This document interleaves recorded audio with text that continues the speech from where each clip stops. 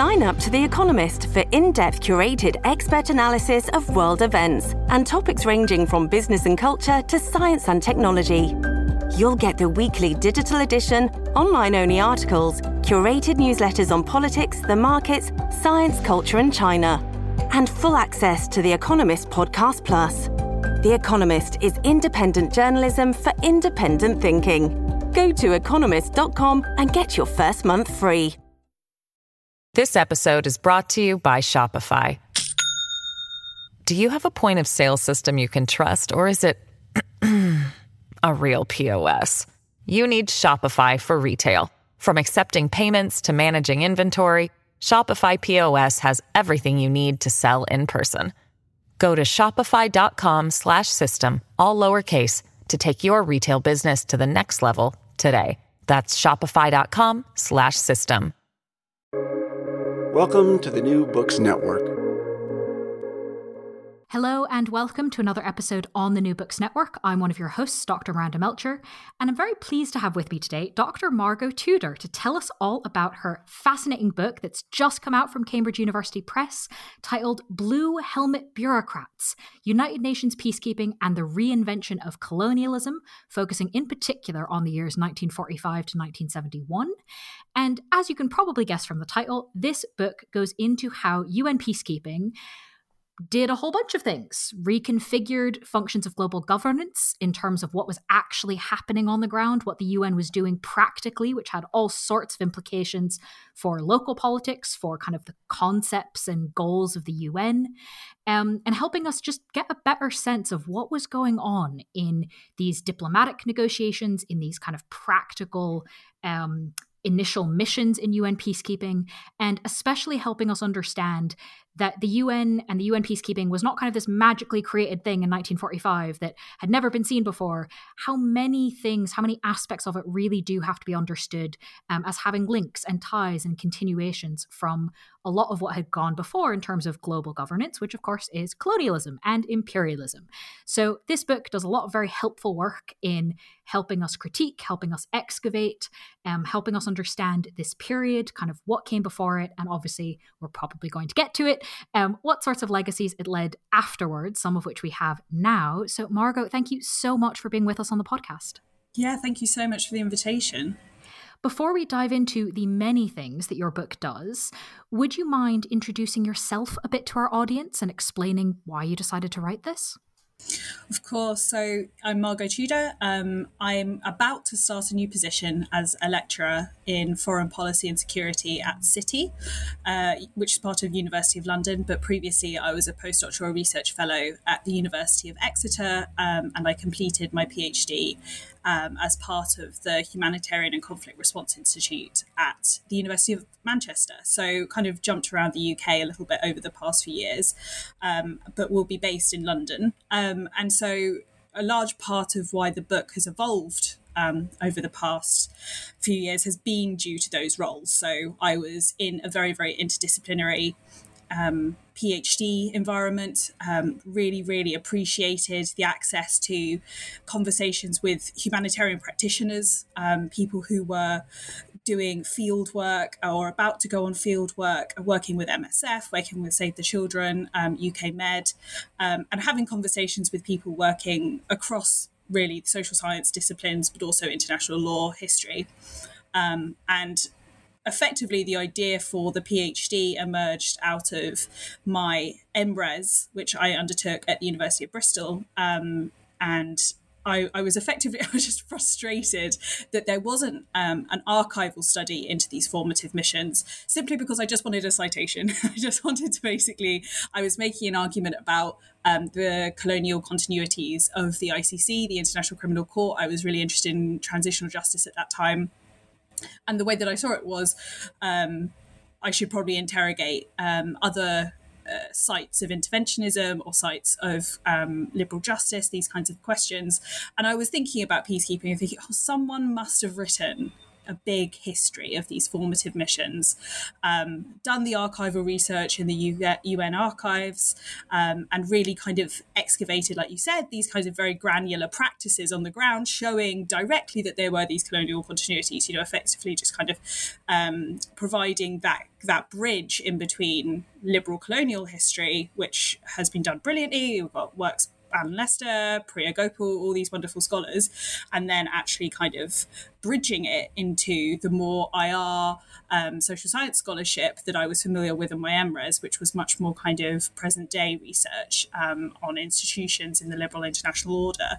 And so the entire PhD proposal emerged out of frustration that there was this absence or this gap in the literature, which I think we all as students seek for, right? We're trying to find those areas that haven't been previously looked into perhaps as much in detail. And also was surprising. It was surprising that there was this gap. So I wrote a PhD proposal that was initially a social sciences project, but I was encouraged firstly by Dr. Emily Bourne, who's a wonderful researcher of humanitarianism and Save the Children, and who at the time had been one of my tutors at Bristol, and also Dr. Eleanor Davey, who then went on to become my PhD supervisor at Manchester, alongside Laura Humbert, both of whom are incredible, to look at it from a much more historical perspective, to really kind of examine these colonial continuities from a historical perspective. And that PhD thesis is really what the book empirically is based upon. Obviously, a lot of it was revised to a great degree, and we can talk about that a little bit later if you want to, about that process. But the PhD really provided the bulk of the empirical character of the work. And then subsequently I added that first chapter. I extended the timeline back to 1945, just like you kind of mentioned in the beginning, to really kind of answer that question. How did we get from not having a very, very protective nation state idea of what sovereignty is and who can exert the use of force upon another sovereign power into an international military? And that's the kind of answer I try and provide some answers to that question in chapter 1. But it's been a bit of a long journey, but it was published this year, so I'm very pleased. Very pleased indeed. I think there's a lot of very interesting books that come from exactly that of, I want to write about this, so I need to cite that. Hang on, what do you mean it doesn't exist? Okay, well, I guess I've got to go do that first. And now we have this very useful thing, because it does cover quite a crucial period for anyone looking to build off of UN peacekeeping later. We do kind of need to have something to build off of. So I do want to move vaguely chronologically through the time period. We'll see how much we stick to that. I apologise in advance if I jump around. Well, I don't think you'd be the only one necessarily, so we'll see. One thing I'd love to sort of start with, because again, we do have these competing ideas, right? That kind of the UN is never seen before, and yet, hang on, of course it has other things going on that are influencing it, right?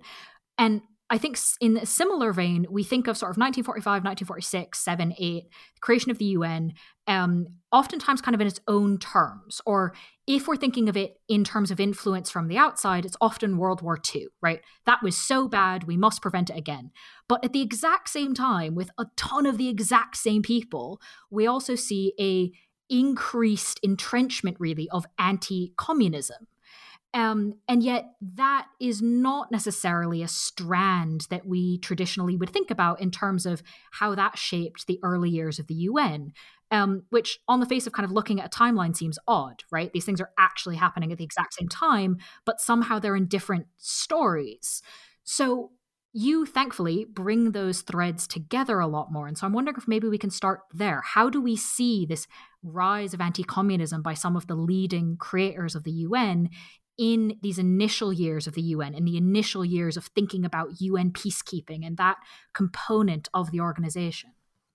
Yeah, it's such a fascinating topic, because obviously with the existing literature, my previous understanding, completely ignorantly, of anti-communism has been, I'm not a Cold War studies person. We kind of fit ourselves into particular boxes, or similarly, I'm not a US studies person. So anti-communism would feel unfamiliar, or, I'm not trying to write I'd push back and be like, but I'm not trying to write a history of American policy or the history of American influence on the UN even. Like that's very much not what this is about. And I think that was completely from a place of ignorance, because there's been such a wealth of literature and incredible research that's been done in the past kind of 5 years, but I think that will also be kind of coming out, PhD students who will be publishing over the next few years about anti-communism from this much more kind of international history or global history kind of perspective, thinking about anti-communism much more broadly than just,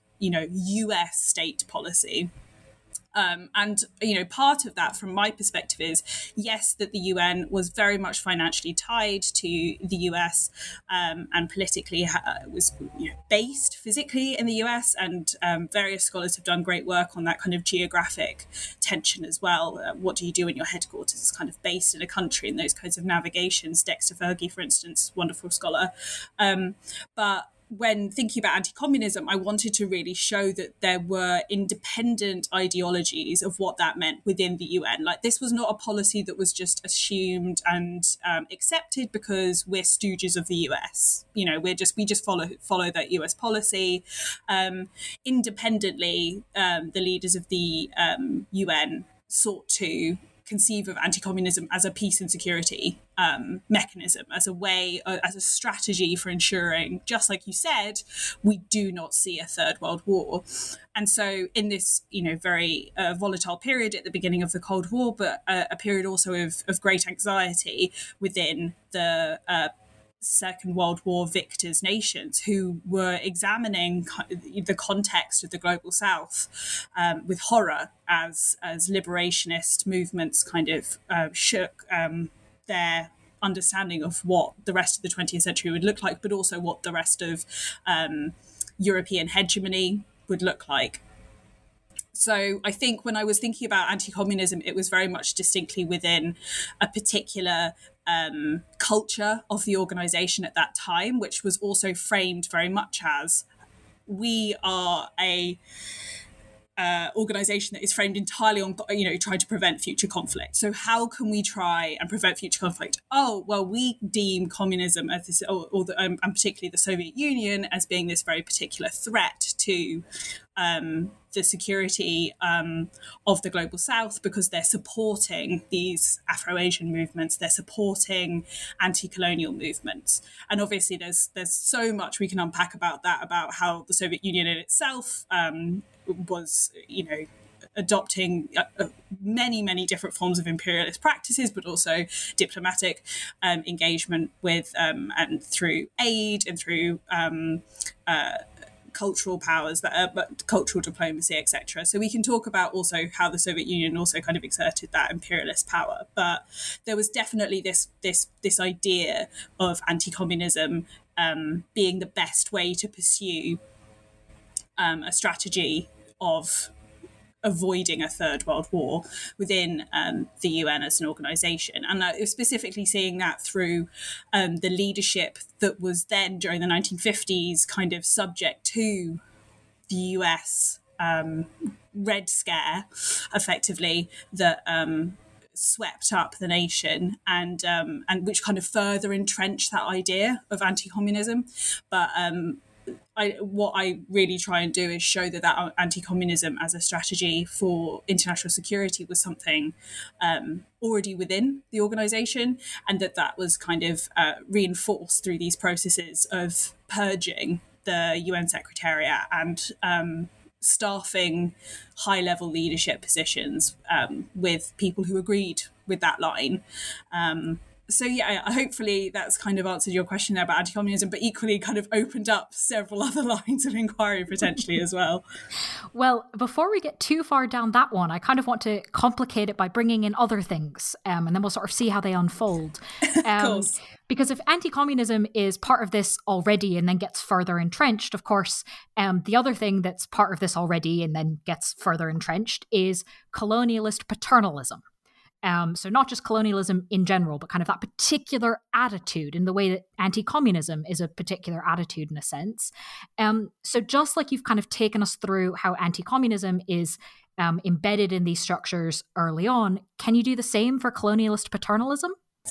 Yeah, and I think this is specifically coming from my work in humanitarianism studies or histories of humanitarianism, which is inherently grounded in these processes of liberal colonialism, the civilizing mission, this idea that there is inherently society or the world is split into civilized and quote unquote uncivilized people.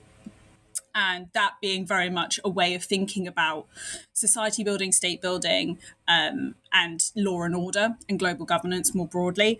And so when I was thinking about paternalism within the UN, you see that inherently just as a power dynamic from the very beginning, because that's been an entrenched method of understanding security, but more broadly within kind of peacekeeping missions, a specific way of stabilizing insecure environments. And so that's very much this inheritance from the language, a recoding of the civilizing mission kind of language that we see in the Priya Gopal's work on liberal colonialism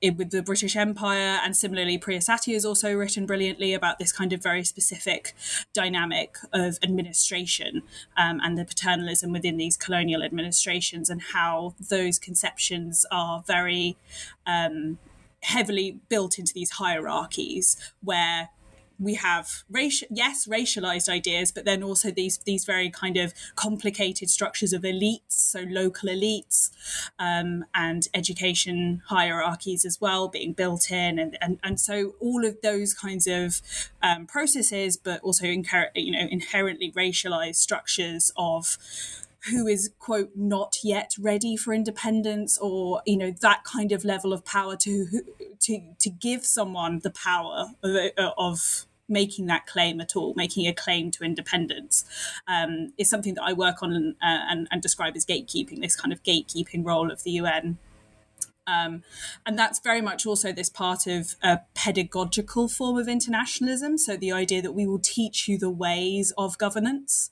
And that's obviously inherently part of the civilizing mission. And it's also very much built into the mandates of the UN peacekeeping missions, which are kind of instructed to help support these new states as they shift from colonial oppression into supposedly kind of this wonderful state that conforms to this liberal international order, but the capitalist global economy, etc.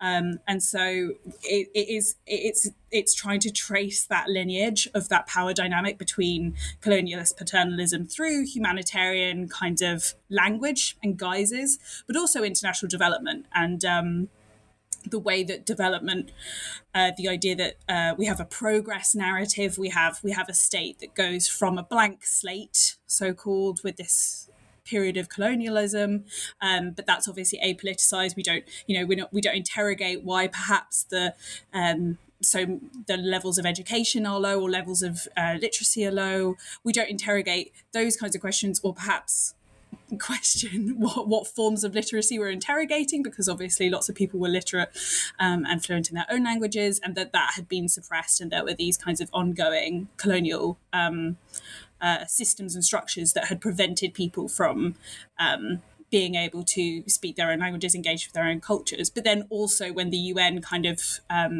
I'm thinking specifically of the Congo mission in this moment, just with this very much a civilian mandate to try and prop up the state, effectively just adopt a very similar colonial paternalistic position of governance, just as the previous Belgian colonial officials did. So we see this paternalism running through as a governance strategy that tries to kind of impose a particular form of future, both political, cultural, social, upon a society. And there is a real interrogation of what the violence of a colonial past may have done in order to influence and shape what, quote unquote, appears as a blank slate to the UN's particular, or the UN staff's particular ideas of what a state should be aiming for, in particular quotas, because we have this particular kind of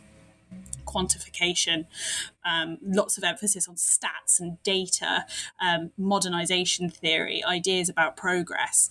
And so rather than challenging that and thinking, okay, well, what kind of historical lineages, what kind of experience has this population pushed back against, fought against in order to achieve independence, and how has that perhaps going to change how we think about governance and administration, and law and order and policing, militarized policing, etc.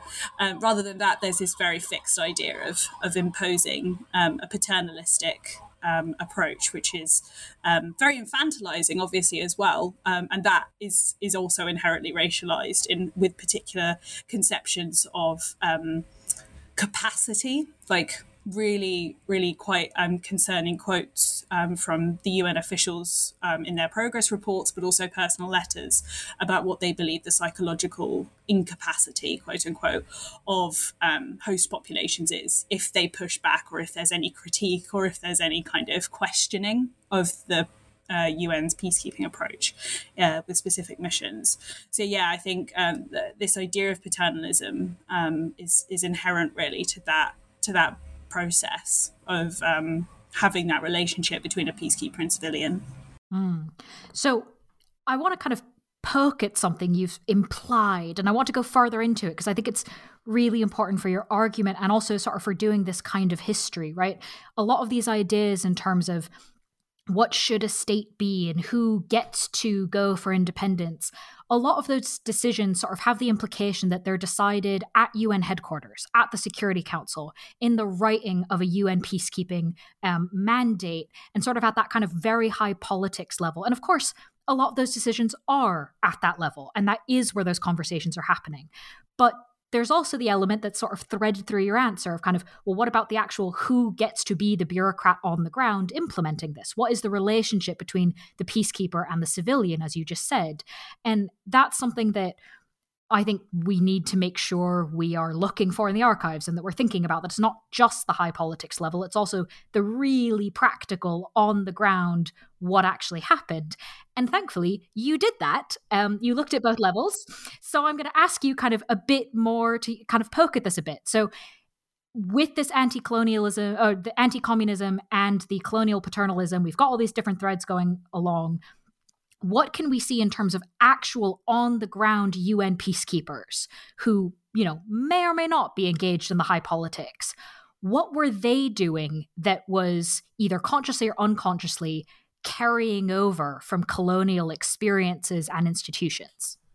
Oh, I mean, that question is the exact core of what it was trying to do, because I think what you're saying is completely accurate in the sense that when we think about the UN, often there's number one, it's a monolith. There's this huge organization that we kind of imagine as one united force of thought, of ideology, of staff. But of course, it's a huge organization with thousands and thousands of people. Even when it was a young organization, it's a huge bureaucracy. And so obviously, the conversations that go on within the deliberative forums, so the General Assembly, the various committees, the Security Council, obviously, which I have a lot of problems with politically and historically. But thinking a little bit about those diplomatic spaces, having colonial continuities, is incredibly important. I think the work that's being done, especially by lots of people in historical IR, to interrogate those colonial structures within those diplomatic spaces is incredibly important. But it's not where I am particularly focused, because as you said, I focus on practice. So I focus on what these granular colonial experiences tell us, or the colonial kind of continuities through these lived experiences of peacekeepers, but also the civilians on the ground. And that's that disconnect really between what the conversations that are going on, so these kind of very cosmopolitan anti-colonial, supposedly, debates going on in the General Assembly at the time. We have these big shifts within the membership of the UN at this moment. So we've got loads of different countries achieving independence from the Afro-Asian nations and across that, all kinds of parts of the Global South. And we suddenly have a majority of Global South nations within, coming up to 1960, we've got this real moment where the power dynamic is supposedly shifting in the UN headquarters. But what my history is that's all great. That's great that those leaders, these Global South elites, these politicians, who are also all men, obviously, are having these conversations and saying and having these wonderful kind of debates and all this wonderful rhetoric that we can all interrogate. And I think it's very important. But the disconnect between those conversations and the reality on the ground. And indeed, this idea that the UN is just a forum rather than itself a historical agent. So I think about the UN staff having political agency, having that kind of responsibility, having these internal tensions with what's going on in New York. And some of my more recent work that's come out of the book or kind of has been developing from kind of the bigger book project, which kind of took on many different strands, is thinking about how particular forms of field-based anti-bureaucratism almost emerge in the field, because there's this encouragement to really experiment on the ground that you don't have. And so what also kind of happens with that dynamic of experimentism, and as we just discussed about paternalism, is we end up with instances of misconduct, and that's not something I want to get into too much, but I'm sorry, it's on my mind at the moment because I'm just writing about it.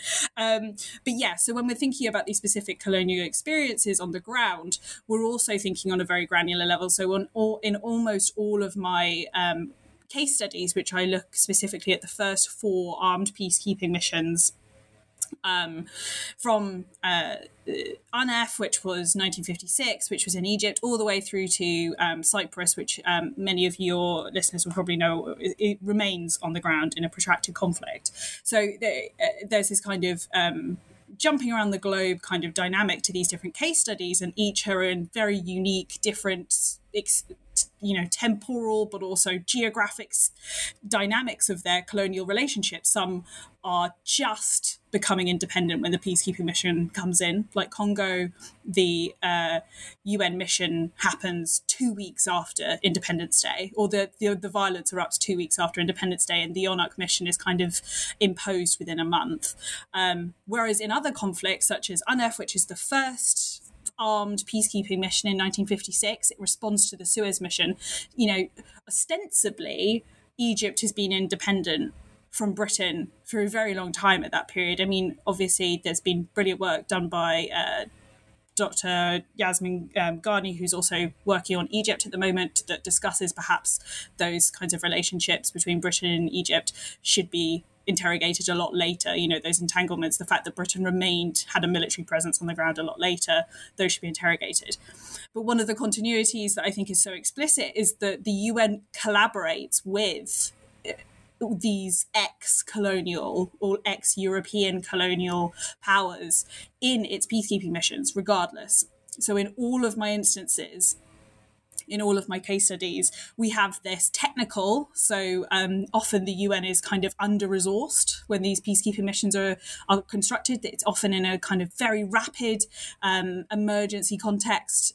There's been a violent an eruption of violence, and there's an immediate need. There's this international pressure on the UN. And so instead of preparing the UN with this kind of a permanent army, which is something I also interrogate as more and more people start asking, God, maybe we should think about having some resources permanently rather than constantly having to rely upon this very, very crazy situation before every mission, where we don't have the resources and we don't have the staff, and we have to really kind of do these very, very complicated and politically charged negotiations to get weaponry and uniforms and enough battalions from enough different contributing countries that aren't kind of allies or enemies with any of the people involved in the conflict. There's all kinds of very difficult conversations to have about a peacekeeping mission.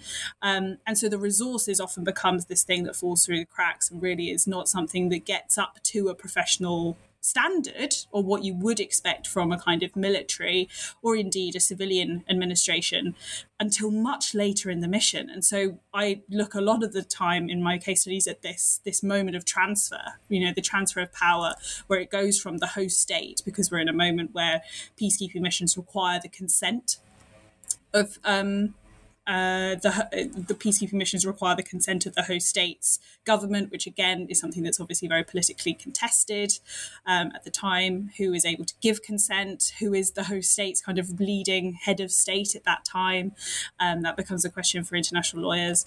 And then we have this transfer of power, and we see a lot of the time, in UNEF, for instance, UN officials giving the ex-colonial power, in this case Britain, a shopping list because they need to have X amount of trucks and they don't have them, and they know that the colonial power has them because they have this ongoing military relationship, which is obviously a huge aspect of the conflict itself that the peacekeeping mission is there to pacify. So there are these explicitly overt, complicit interactions between the ex-colonial power or indeed the new colonial power, as with Indonesia and West Papua, and how those collaborate together. But then also many of the staff, the UN staff themselves on the ground, this mid-level leadership, have colonial past and experiences and backgrounds. Their careers being in this kind of international humanitarian kind of sector, that is an area which many scholars have discussed. This is fluid movement of staff in between colonial administrations, and then following the end of empire, quote unquote, we have this move where many move into NGOs, Save the Children, for instance, the ICRC, International Committee of the Red Cross, and the UN. And because they have languages, or they have kind of geographic expertise, or they have contacts on the ground, or they already live there, then it kind of leads naturally to these people being chosen as preferred members of staff. Experts, indeed, and obviously we can talk more about expertise. So yeah, I think there's many specific kind of instances of colonial kinds of continuities at a granular level that the book really interrogates on a mission by mission stance. But the real kind of big picture of these, like a continuity that I see in every single one is this collaborative effort, regardless of whether they know that.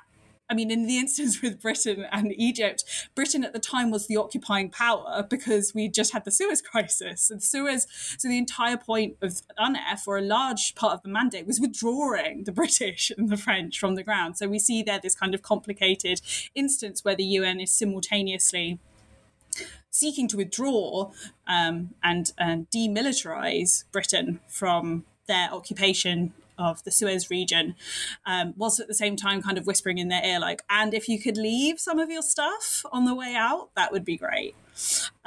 Which obviously kind of leads to these complicated diplomatic relations between Britain and the UN, but also specifically kind of Nasser's government as Egypt, kind of head of state at that moment. So yeah. This episode is brought to you by Shopify. Do you have a point of sale system you can trust, or is it a real POS? You need Shopify for retail. From accepting payments to managing inventory, Shopify POS has everything you need to sell in person. Go to shopify.com/system, all lowercase, to take your retail business to the next level today. That's shopify.com/system. Thank you for kind of going into the complexities of it, because I think it's so tempting to go, oh, no, wait, it's a simple story. Oh, this is too complicated. Let's not bother, right? The complexity is the point. So that's, I think, really important to go into. Now, I'm in a bind because you've given me two things in particular that I really like to follow up on. I'm trying to decide which one to do first. So I'm going to go with this one first because it's the first one you mentioned in that answer, which is a lot of this time period is what we might call the era of decolonization. Now, obviously, that doesn't include all of it. Some decolonization is before, some is after. You could make all sorts of arguments that we haven't done it at all, even now. But there is this time period where, at least from the UN's point of view, we see a ton of new states joining. That changes voting patterns, that changes all sorts of other things. And you sort of dropped in there kind of, how did UN peacekeeping react to decolonization? I think we can already have the short answer of not well. But I'd love for you to kind of tell us a bit more about it, because one of the things that seems quite consistent across the missions you looked at is that you talk about how UN peacekeepers, especially those on the ground, used the missions that had anything to do with decolonizing mostly to improve the reputation of the UN rather than to, help with the process of decolonizing. And obviously, I'm making an overgeneralization, but you are the expert. So could you dive us into that sort of, what were they doing? What was the reputational thing? What does this have to do with decolonization? Yeah, definitely. And I don't it's very tempting to generalize with a lot of these situations, just because this is it's obviously a sweeping kind of history. But I would 100% agree. I think there was definitely a reputational it's a period of reputational crisis that kind of coincides with when I'm looking at the UN in this particular period. So inherently, there's this financial and reputational crisis that emerges during Congo, because the Congo crisis leads to, it's just a huge mission. So financially, immediately, the UN's on the back foot. They also then get into a series of military controversies that lead to this kind of incredible reputational storm, both with the Afro-Asian bloc, but also the Soviet Union and also the US. So kind of everyone has an issue specifically with the UN during this period. And that really challenges, obviously, its operational capacity as an organization that's run off of consensus and run off of reputational power, because this is still a period, is still kind of something that I try and emphasize all the way through, is that this is a young organization trying to build up its reputation as a credible peace and conflict organization. It exists to resolve and to maintain global peace and order.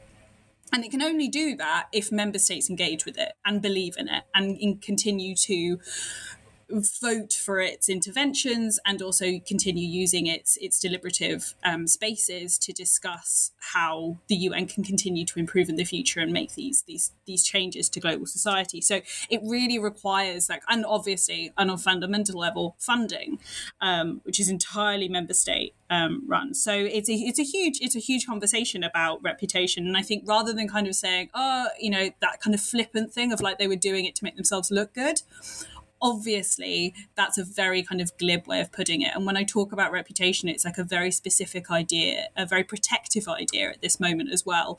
And we have to remember this kind of bigger political context of the UN being very, very young, and also in the midst of a Cold War, and really trying to assert itself on this kind of global marketplace of other forms of conflict response kind of spaces, so the alternative to other superpowers, effectively.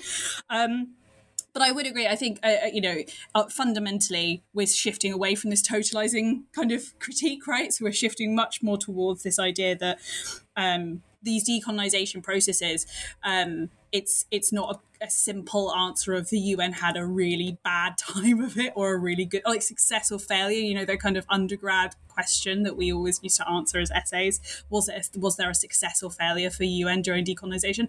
Inherently, I find that very, very difficult to answer, because the UN didn't have one aim, because obviously the whole point of the book is that there are multiple and different levels, different members of staff with different interests. And also, if we're talking about did the UN kind of do well during decolonization, or succeed or fail or whatever, I think a lot of the time what people mean is, how did the UN facilitate member states to kind of have anti-colonial or indeed pro-colonial experiences during during this kind of moment of decolonization, this wave of decolonization. Like you say, it's complicated to talk about it, but this particular kind of moment for decolonization.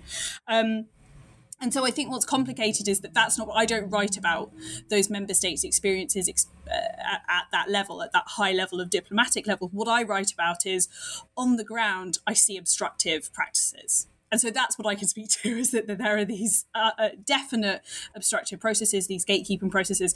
And then I also discuss how those filter upwards, which, is an uncomfortable kind of method of us thinking about, field-based knowledge production, is that it goes up just, organizational policy filtered up through to the organization, just as mandates and strategies and leadership pressure filtered down towards the field. So we have this kind of back and forth between the two.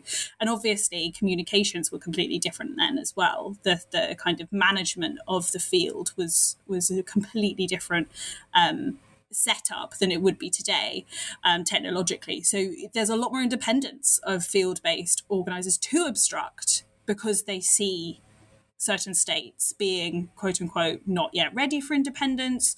Perhaps that's a racial, it's almost in all my cases, it was a racialized kind of conception, which was particularly overt in these environments, the obstruction being something that they can enforce due to that kind of powerful level of leadership in the field, and then being able to relate that back to the UN headquarters and saying, hey, we're the experts on the ground in this conflict talking to these politicians, and we believe that the conflict is X, Y, and Z.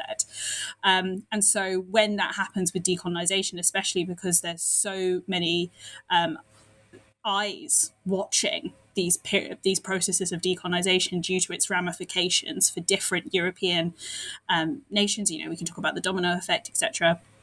Because these are such internationally crucial crises, the UN recognises the reputational baggage that comes with that. But then the staff are also kind of very protective over what they think the organisation is actually trying to do. And there's that disconnect again between the anti-bureaucratism on the ground and the very kind of politically savvy, kind of some of the more anti-colonial rhetoric that we have coming out post 1960 resolution 1514, which we kind of see as this moment of, the UN is an anti-colonial organisation. This is great. We have confirmation of it. And then what we actually see on the ground in these instances of peacekeeping missions during this kind of very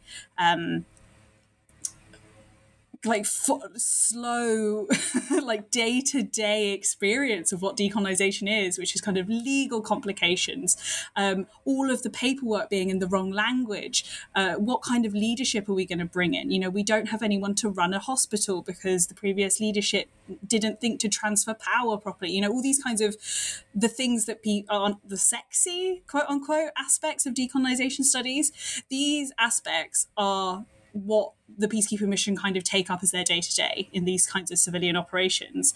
And so that's what I see the UN obstructing. I see these decolonization processes being obstructed in very particular ways, and then also perhaps obstructed but also shaped. So especially when we've got to places like Congo where independence has already been achieved.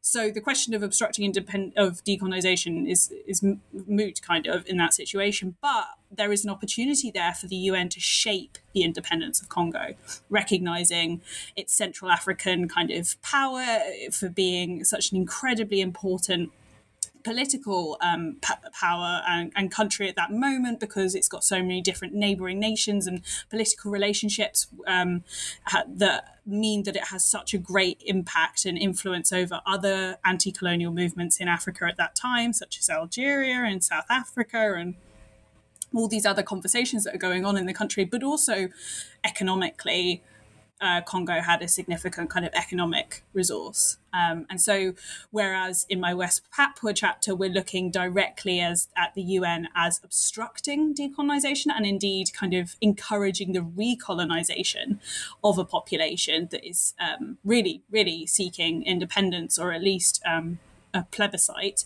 In Congo, we see much more this kind of covert political shaping from the field of what the country should look like politically after independence, and taking advantage of this moment of violence to really shape that from the inside out. But yeah, it's really complicated because, like you say, there's not like a simple answer for decolonization, because we can't even say decolonization without saying, I mean, this generation of decolonization. And obviously, I think, yeah, there's some great work that's been done on that being an open question, and remaining an issue for the 21st century as well. Staying, however, in your time period for a bit, I think we will get on to some after effects a little bit later on. I think this idea of kind of there's sort of the plans never quite going the way that they're meant to. Okay, to some extent, that's true of all plans, right?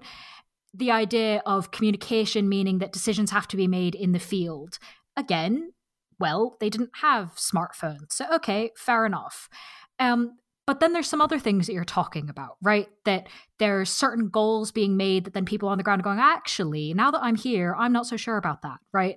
That there's operational aspects, practical things that need to happen that maybe weren't thought through in New York, because those are not problems that exist in New York. And some of that is kind of just practical, but you also talk in the book about a, quote, misalignment of imaginaries, right? That there's a conceptual element here of a mismatch that in some senses we've talked about kind of top down and sort of bottom up influence within peacekeeping.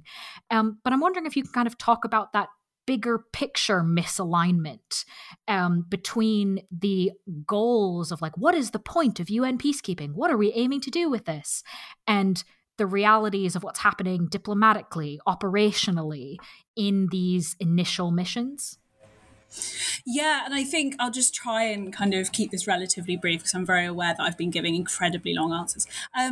So yeah, exactly. And I think this misalignment is something that comes from what I perceive as being a specific and distinct or particular culture of field-based peacekeeping. And that emerges out of a specific and distinct relationship or perceived relationship with the host state, its population, its environment, all of these kinds of geopolitical pressures that are put on staff in the field. And so this can also, I mean, I realise I've been talking very critically, so this can also be kind of a misalignment that pushes back on those kind of diplomatic conversations towards a much more kind of progressive politics, I think some of us would conceive of. So I'll try and give an example that tries to give that rather than kind of going along the same answers. So in Cyprus, we have a particular kind of process of mediation. It's supposedly a separate aspect of the UN intervention in Cyprus during the conflict, which begins in 1964. I mean, I kind of argue that there is this effort to separate the mediation and the peacekeeping mission, but inherently the mediation is there to support the peacekeeping mission, and the peacekeeping mission doesn't exist without this kind of pacifying efforts whilst the mediation conversations go on. So they are inherently kind of sister missions or sister operations of the UN on the ground, and the staff obviously interact heavily.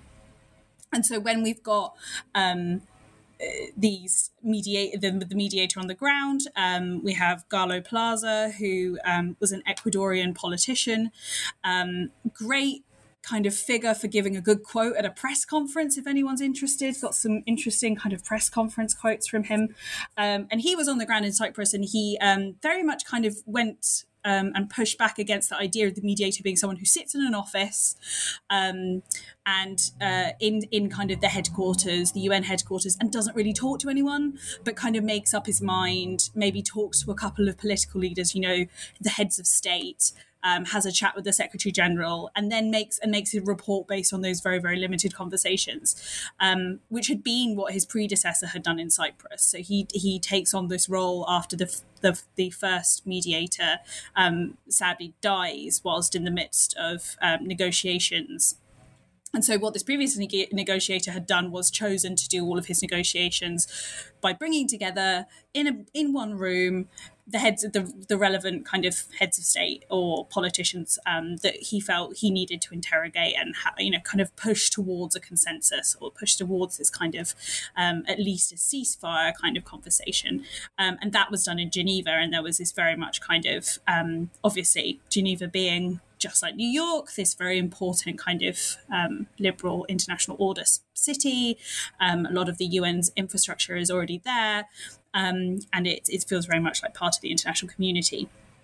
And so that felt very much different. That was a high-level diplomatic conversation, and Galo Plaza took the approach of actually having conversations with local activists, local people moving around the country, taking advantage of the fact that the UN peacekeepers were at the time some of the very few who had mobility in Cyprus during this moment, because the UN had imposed a partition that was also supported by the paramilitary groups on the Turkish Cypriot side and the Greek Cypriot army, but obviously had caused a huge amount of displacement and violence for the actual populations of those ethnic groups. And so there was this ongoing partition that meant that there was a large buffer zone in the middle, this big split down the middle of Cyprus that I'm sure we're all aware of, the Green Line.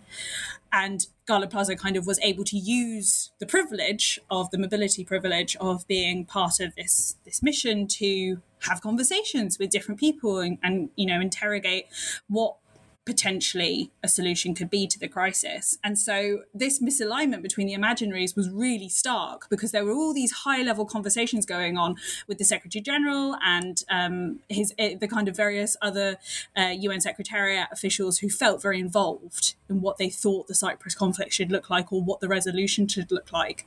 And then his report really challenged all of this, because he was actually having conversations and interrogating, the historical and political lineages of this crisis, but also the British colonial kind of ongoing colonial legacies on the island, and how the British were continuing to have this very damaging political influence, reinforcing these damaging binaries between the Turkish and Greek Cypriots, and really kind of exerting legacies that were affecting this post-colonial future sovereign imaginary for the country.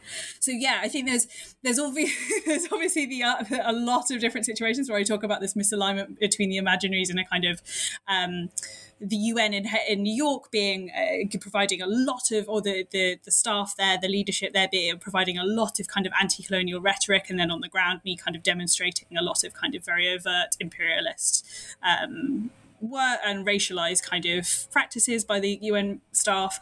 But actually I'm trying to like, just to show that it's not a one-trick pony, there is this kind of instance where we've got a field-based official using, unfortunately the report was not adopted, and unfortunately the crisis in Cyprus continues, but I do think this is an important moment, Plaza's report kind of revealing to us like how complicated it is to be a field-based official who's trying to actually have these conversations on the ground and use that privilege to the benefit of the conflict resolution, and then having that challenged by the diplomatic sphere. Even though the Secretary General eventually kind of supported the report, it became diplomatically a really difficult situation. But yeah, it's a really interesting instance. Yeah, absolutely. I'm glad you shared it with us to give us kind of a sense of what's happening, and kind of I think it's very easy to think of sort of, there's lots of debates when creating a peacekeeping mission and then it's deployed. It's like, no, the debates continue. Yes. Yeah. What's actually happening and what they're meant to be doing, that continues to be very much a debate, not just in the missions that you look at in the book, but also in UN peacekeeping further on. So could I ask you a little bit about what you think the legacies are, or maybe the bits that we still have with us from what you've investigated in the book? Yeah, so and I don't want to say I'm an expert on this at all, because it is very much I am a Cold War decolonization era person for peacekeeping, because then peacekeeping kind of go through this huge transformation during the 1990s with the creation of the Department for Peacekeeping Operations, which and also for any UN historians listening at home, this will sound completely familiar, but so much of your work is structurally trying to understand effectively who reports to who, what level of the organization they're at, what sector they're in. I mean, honestly, there's just so many kind of organizational plans on my desk. It's a headache. But originally, peacekeeping was under the purview of the Secretary General. It was part of the Secretariat because it was part of this inherent or core aspect of the UN, which is peace and security, and it's part of the UN Charter, and it's a core part of the UN mission. But as the UN grows and the kind of complicated aspect of peacekeeping mission kind of becomes all these kind of permanent staff complicates this organization even further, there becomes this split, so this breakaway. So there becomes the creation of DPKO as its own individual aspect of the organisation, which then means that there's greater separation between the Secretary General and the department, which I suppose is also a reflection of the organisation realising that the reputational crisis of the organisation was so personal during my period of study, because the Secretary General was so heavily involved in these peacekeeping missions, their direction, their policy, their decision making. All of that was obviously, as we discussed, there's so much being done in the field, but the face of the mission and the face of the organisation was the Secretary General, and they were very heavily involved in a lot of the mandate creation, for instance, and kind of continuing to have visits and that kind of sort of thing. Whereas in the 1990s, there is this greater split. And so I think that challenges some of these continuities slightly, in the sense that what I'm so interested in is like how that personal, political, reputational aspect and that disconnect between the organisation and the field, it becomes even more complicated afterwards because you've got so many different organisational aspects to it. But there's definitely continuities in the sense of the troop dynamic, and that's something that I'm going to be looking at in my second book project, is focusing much more on those continuities of identity, like how peacekeepers conceive of duty, their duty on the ground, this very kind of religious connotations with that, obviously, but that also has these very colonial, paternalistic connotations as well. There's some great work as well that's been done on IR, which I read a lot of contemporary peacekeeping, not contemporary, but like present day peacekeeping work by Lou Pino. I'm going to pronounce her name wrong. I feel really bad, but we're really she's a friend. And also Andrea Steinek, I think I'm pronouncing her name wrong as well. But anyway, so there's lots of work, and she works on Haiti. They both work on Haiti, and there's been some fascinating work on UN and policing and militarization that I can see some real similarities with the counterinsurgency work that's been done. For instance, some of my stuff on Cyprus really feels like it has some continuities with those experiences of this much more civilian administration, or an effort at state building in Haiti, effectively. And then also my work on misconduct has these parallels that I'm really trying to draw out. It's really complicated because there aren't many instances or historical kind of records of official misconduct. So it's something that is a bit more difficult to find those archival instances. But yeah, definitely a lot of lineages, a lot of legacies that we can see of these kinds of structures. I mean, we've kept the veto, so we've still got the Security Council veto. We can't get rid of it now. We cannot remove the veto. And it's like there's so many structures like that I wake up in the middle of the night and stress about. But and I suppose also there's just a conversation about with Libya we had it, with Syria we had it, this conversation between balancing state sovereignty with the necessity of humanitarian intervention, the rhetoric of humanitarian intervention always being having these incredibly kind of colonial overtones.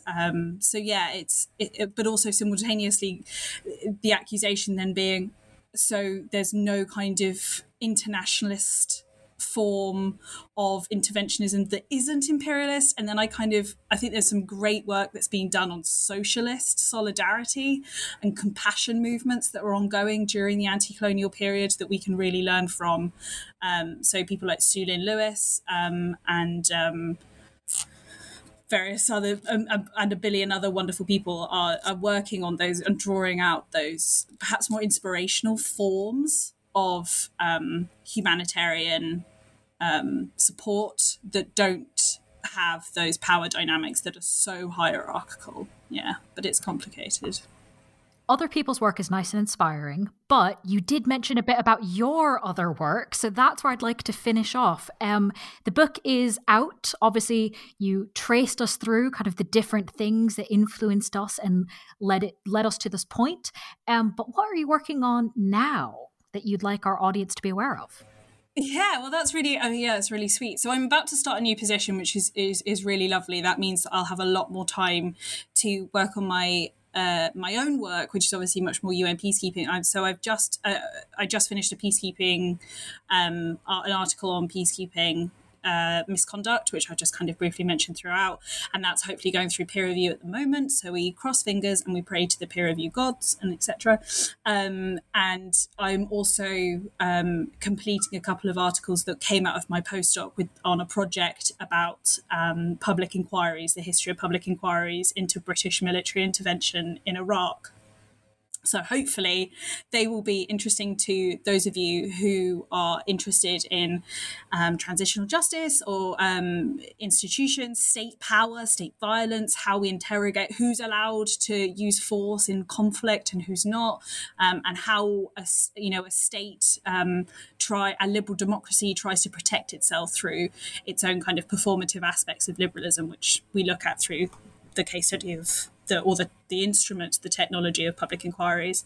And so hopefully there should be some work on that. And then I'm working on a book project that I haven't had any time for until really kind of writing the proposal. So I'm kind of at the beginning of a second book project on gender and recreation and lived experiences of troops, peacekeeping troops in Egypt, and how that specific experience as the first peacekeepers really framed a very distinct identity, community, cosmopolitan identity that is inherently kind of based on this hyper-masculine, very, very Orientalist approach to host populations, and that the continuities from that identity remain with us today and perhaps inform some of the environments of sexual exploitation and abuse, but also broader crimes during peacekeeping missions that we see today. So really trying to a very small project, just trying to think about those things. But yeah, so and there's been some really incredible work that's been done on kind of more military histories that are done from perhaps more cultural sources. So I'm using more photos. I'm going to be using videos, and rather than just UN archival documents, and really trying to do some of that much more comprehensive textual work rather than focusing so much on institutional stuff. But so it's exciting. It's an exciting time. Yeah. Sounds fascinating. Well, while you're doing all of those things and diving into even more intricate archives, of course, listeners can read the book we've been talking about, titled Blue Helmet Bureaucrats, United Nations Peacekeeping and the Reinvention of Colonialism, just out from Cambridge University Press. Margot, thank you so much for being with us on the podcast. Thank you for reading it so thoroughly. That was amazing. Thank you so much.